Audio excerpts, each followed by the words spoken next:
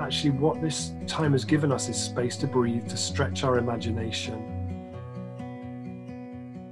So welcome to another episode of What Could Possibly Go Right, where we ask cultural scouts in a variety of fields to put on their headlamps and tell us what they see in the murky future.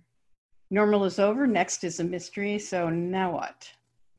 Today I'm speaking with Rob Hopkins. Rob is a co-founder of Transition Town Totnes and Transition Network and the author of From What Is to What If, the power of just doing stuff, and also the Transition Handbook and the Transition Companion.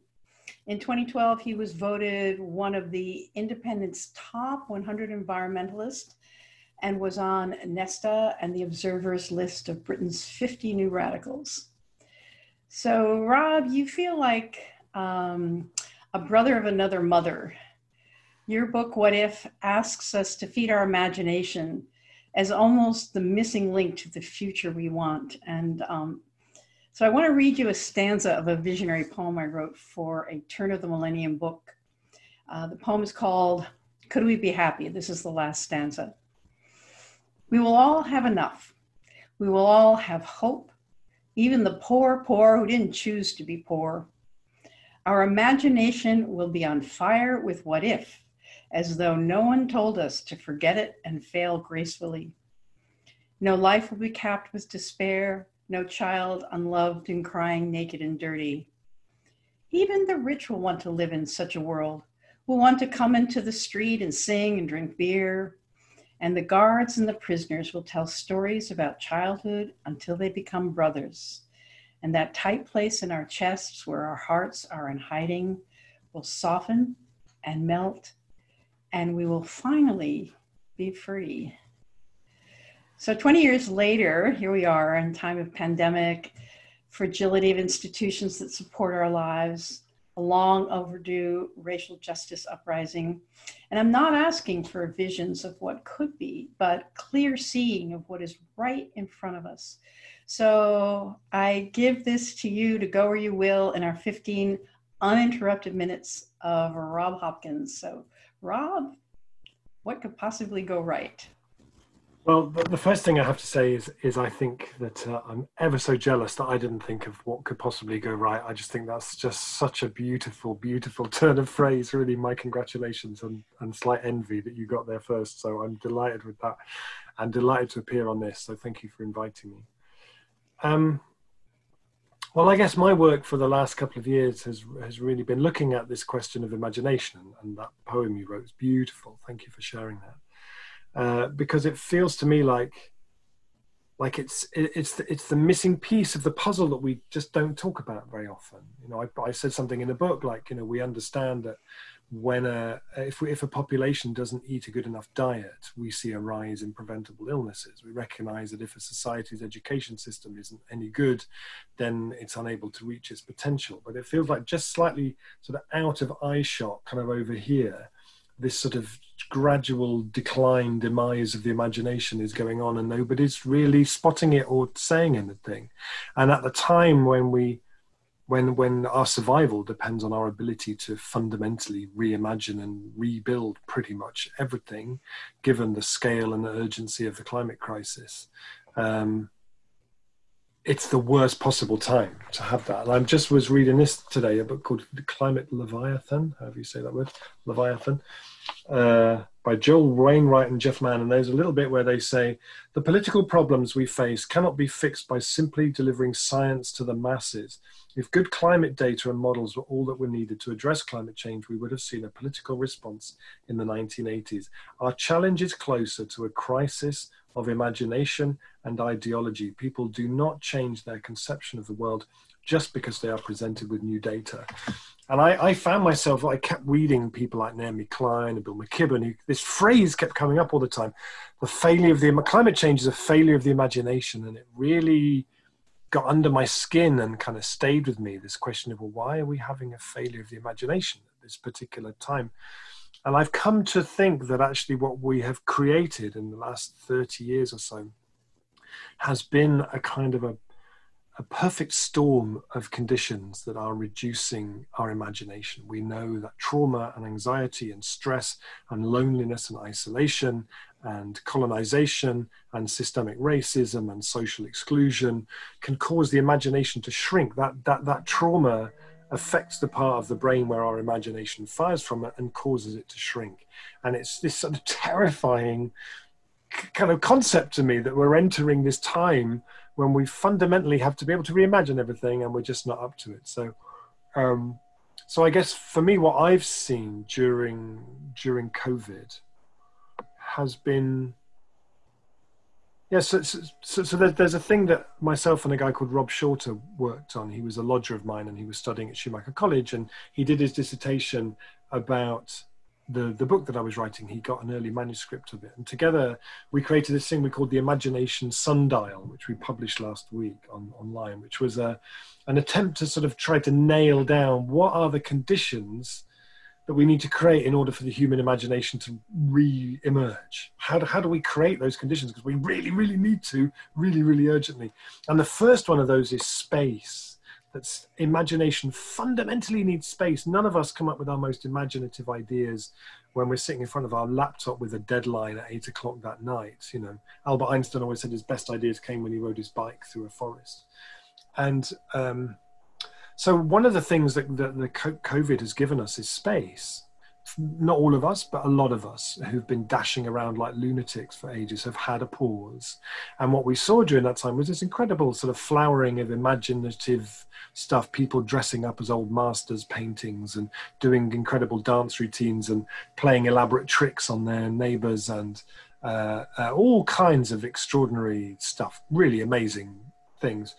And I think there's an exercise that I always do when I do talks where I say I bought my time machine. We're going to do a bit of time travel. And we turn on this time machine. We travel forward to 2030. It's not a utopia, but it's a 2030 where everything that could possibly have done between now and then was done. And I've done this with groups of 15 people, and I've done it in a hall with 1,500 people. And it's all pretty much always the same people. The main things are the bird song is louder. There are more insects. The air smells really clean. There are a lot less cars. There's a really strong sense of collective purpose, and I can see more food gardens. That's pretty much the top 6 everywhere I do it.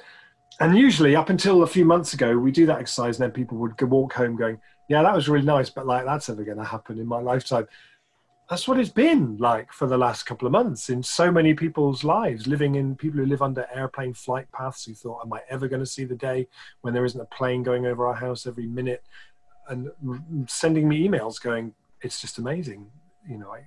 So I feel like actually what COVID has done is has given our imagination some space to think about things in a different way. And the really interesting opinion polls, there was an opinion poll the other day in the UK that said only 12% of people want things to go back to how they were before.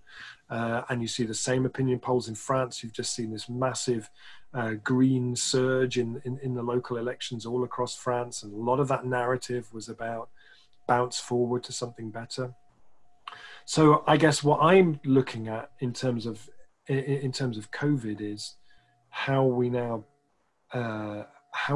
put the kind of, if we've seen during COVID this kind of breathing in of the imagination, this sort of some space for it finally, and people starting to look around, and so many people using that time to start a food garden. The amount of people I know who are growing food for the first time this year, the number of people who the sales of bicycle shops nearly ran out of bicycles in parts of the UK. You know, all of that is a kind of collective. And actually what we see, certainly in the UK at least, not the same in other places, but in the UK with our utterly imagination bereft government, is the only thing they can think of is we have to go back to kind of doing things how they were before. But they're completely out of step with where most people are at, according to the polls. People are wanting something really different. You know, you see in other countries now where mayors, and actually even here, mayors of cities are saying, well, we've got really used to not having so many cars. We're going to keep it like that. Milan are putting in 22 miles of new bike paths, this idea of taking back streets. And then again, you see when communities experience taking back streets from traffic, we would be led to believe that when you get the cars out of a street, what happens is it fills up with weeds and kind of tumbleweed blowing past. Actually, what happens is it fills up with children playing, with conversation, with people hanging out, with games, people doing stuff together. So my sense is that actually what this time has given us is space to breathe, to stretch our imagination. I always like to talk about how the part of the brain the imagination fires from is called the hippocampus. And I always say to people, you know, we need to be able to turn our cities into being a campus for the hippocampus. And I feel like that's what we've had, you know, and so the question is the degree to which we can hang on to it and we can build off it. And so many of the things that we've been talking about in transition for so long and putting in place for so long, I feel like a lot of those arguments are much easier than they were before. The idea that we need to build really resilient local food networks have usually been debates that have been the kind of terrain of the progressive left, I guess, mostly. I think when we emerge from this and people have really got a sense of the panic buying and the lack of food resilience during this time, that actually there will be a big, it'll be much easier to do a lot of that stuff. So I feel like we're emerging into a time where a lot of the stuff that we've talked about in transition and kind of modeled in transition and other movements around local food and the kind of things you're talking about will be much easier. And I feel like a lot of people, myself included, I don't feel like I emerge from the lockdown as the same person I went in as, actually. It's been quite a profound, extraordinary thing, actually, having that space and that room to breathe. And then, as you mentioned, you know, the Black Lives Matter revolution happening in the middle of it, and the kind of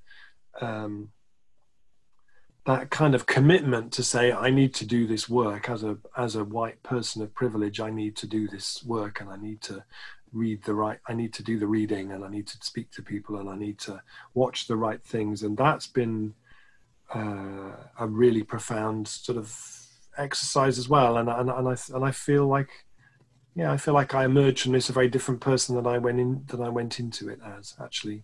And I feel like a lot of people feel that, and a lot of people who I'm in touch with are really feeling a sense of, you know, now we need to scale these things up. But then don't we always feel like that? I don't know. Am I just talking and talking? Am I talking too long? That was your assignment, to talk and talk and talk. If you want to take a pause, I could ask a question. Yeah, go on, ask me a question, or I'll just... Yeah, so I'd love to... I feel the same. I've been noticing that for all my griping about the loss of street life, the loss of... I mean, my creativity goes up exponentially in conversation. You know, it's just like...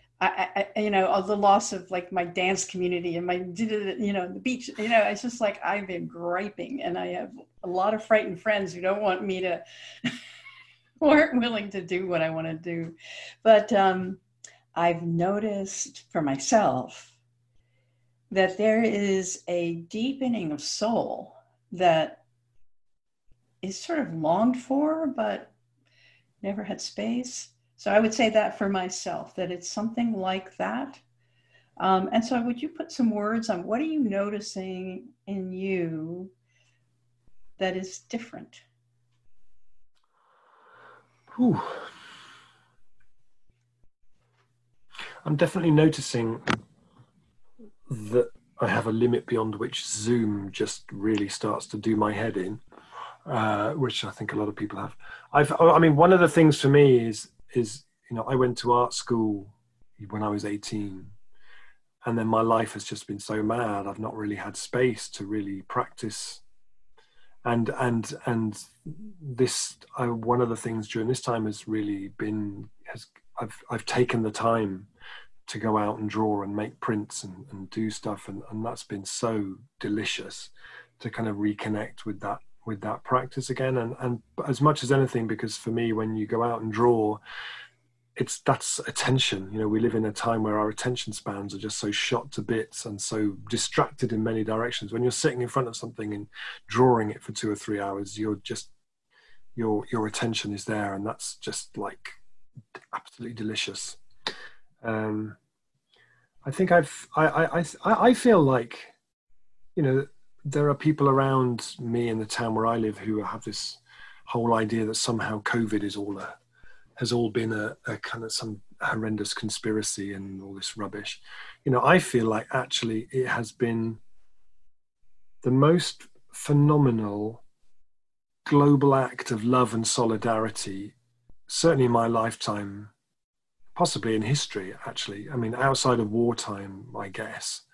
But, the fact that billions of people were prepared to stay home and shut their social lives down in order to take care of each other is extraordinary. Well, one of the things I read during this time was Rutger Bregman's new book, Humankind, where he forensically challenges that myth that human beings are fundamentally selfish and destructive and awful, and picks all of that science to bits and says, no, actually what the science says is that we are fundamentally decent, and we look after each other and we care for each other. The problem is the power structures that we build. And actually in my town, I noticed that, an incredible flowering of people, even on my street, in my neighborhood, in my town, people really setting up these incredible networks. And some of those laid really beautifully on top of networks that we built during the transition movement for the last 10, 12, 15 years. Some of the food stuff, the transition street stuff that we did, many of those networks then just turned into kind of COVID-19 support networks. So I leave it thinking, well, if we leave it, I don't know, it's lifting slowly, but it may well just come back again, with a sense that that belief that has underpinned the transition movement from the beginning, that any solutions will start with us, and they will start with communities, and they will start with people working together, and they will start with a sense of solidarity and mutual support, was really a good hunch, actually. and that actually we've seen during this crisis that really has come into its own, I think. Mm-hmm. So I've felt, although I haven't seen a lot of people in person, and anybody who knows my town of Totnes will know that actually the idea of Totnes without people hugging has been a very, very strange thing that I never imagined I would ever see. I feel like now the key piece is going to be that what comes after it is going to be a lot more challenging, because what comes after it is going to be possibly the worst recession since the 1930s, possibly worse than the 1930s, particularly here because it's going to be on top of Brexit, which was a complete car crash to start with. And we're going to see huge levels of unemployment. And actually this idea that people need to be able to imagine something else, it's just so, this is so totally the moment to be having those conversations, and they're starting to happen in places, but it's just not happening quickly enough. And it's the storytelling piece, and the pointing to the good examples, and the opening up those kind of what I think of as what if spaces, where people can come together to think about how we can do this differently, because we can't just keep going back to how we did things before, because it's just broken, and you just can't keep going round and round trying to make this thing work. It needs fresh thinking, it needs new ideas, and those are there.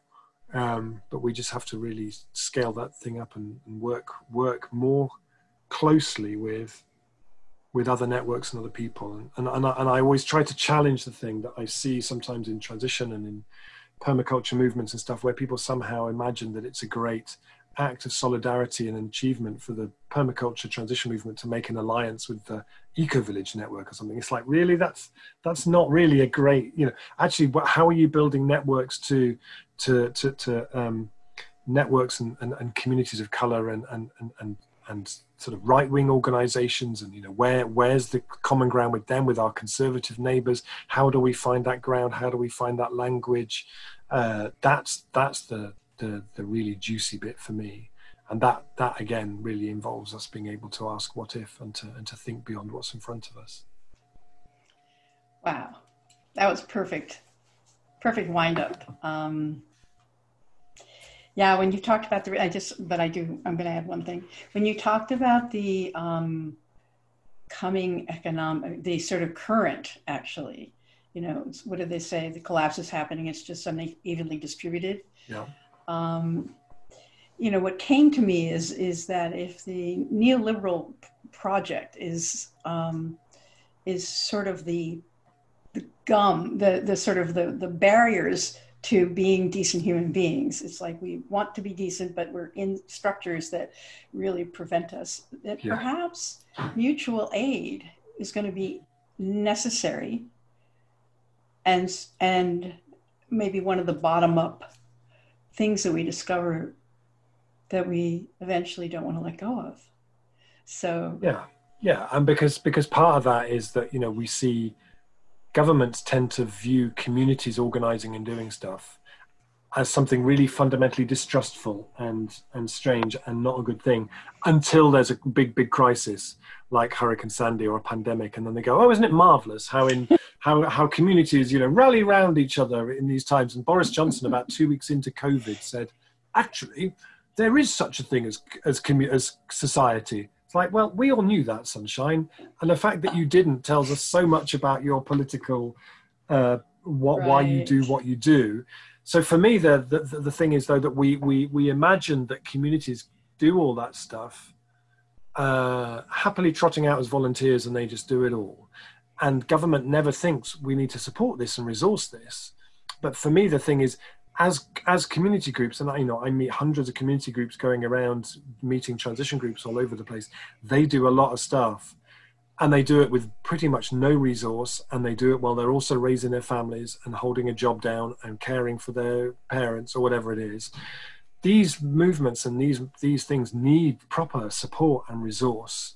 And I think one of the things that I hope is that we emerge out of this with government saying we need to properly support communities, because it's a much more effective way of allocating money to making things happen in communities, because it has so many other spin-off benefits. And you can look at it as being a public health strategy and a mental health strategy and a social cohesion strategy, and fund the community organizations to do stuff, and the benefits will just be enormous, and it will put in place so much more resilience for when something like this happens again. Mm-hmm. Wow. Well, so many direct and indirect calls to action here. That's what I feel. It's just like you created all these sort of tracks in the imagination for, you know, where we could step next, any one of these, stepping next into any of these paths. At least will be fun and feed the hippocampus, you know? At very least, exactly. And possibly make a huge difference. So thank you so much, Rob, for taking the time and for your very clear and honest reflections. I appreciate it. Thank you. My pleasure. And thank you for coming up with what could possibly go right. I will definitely try and drop that into a couple of talks in the future.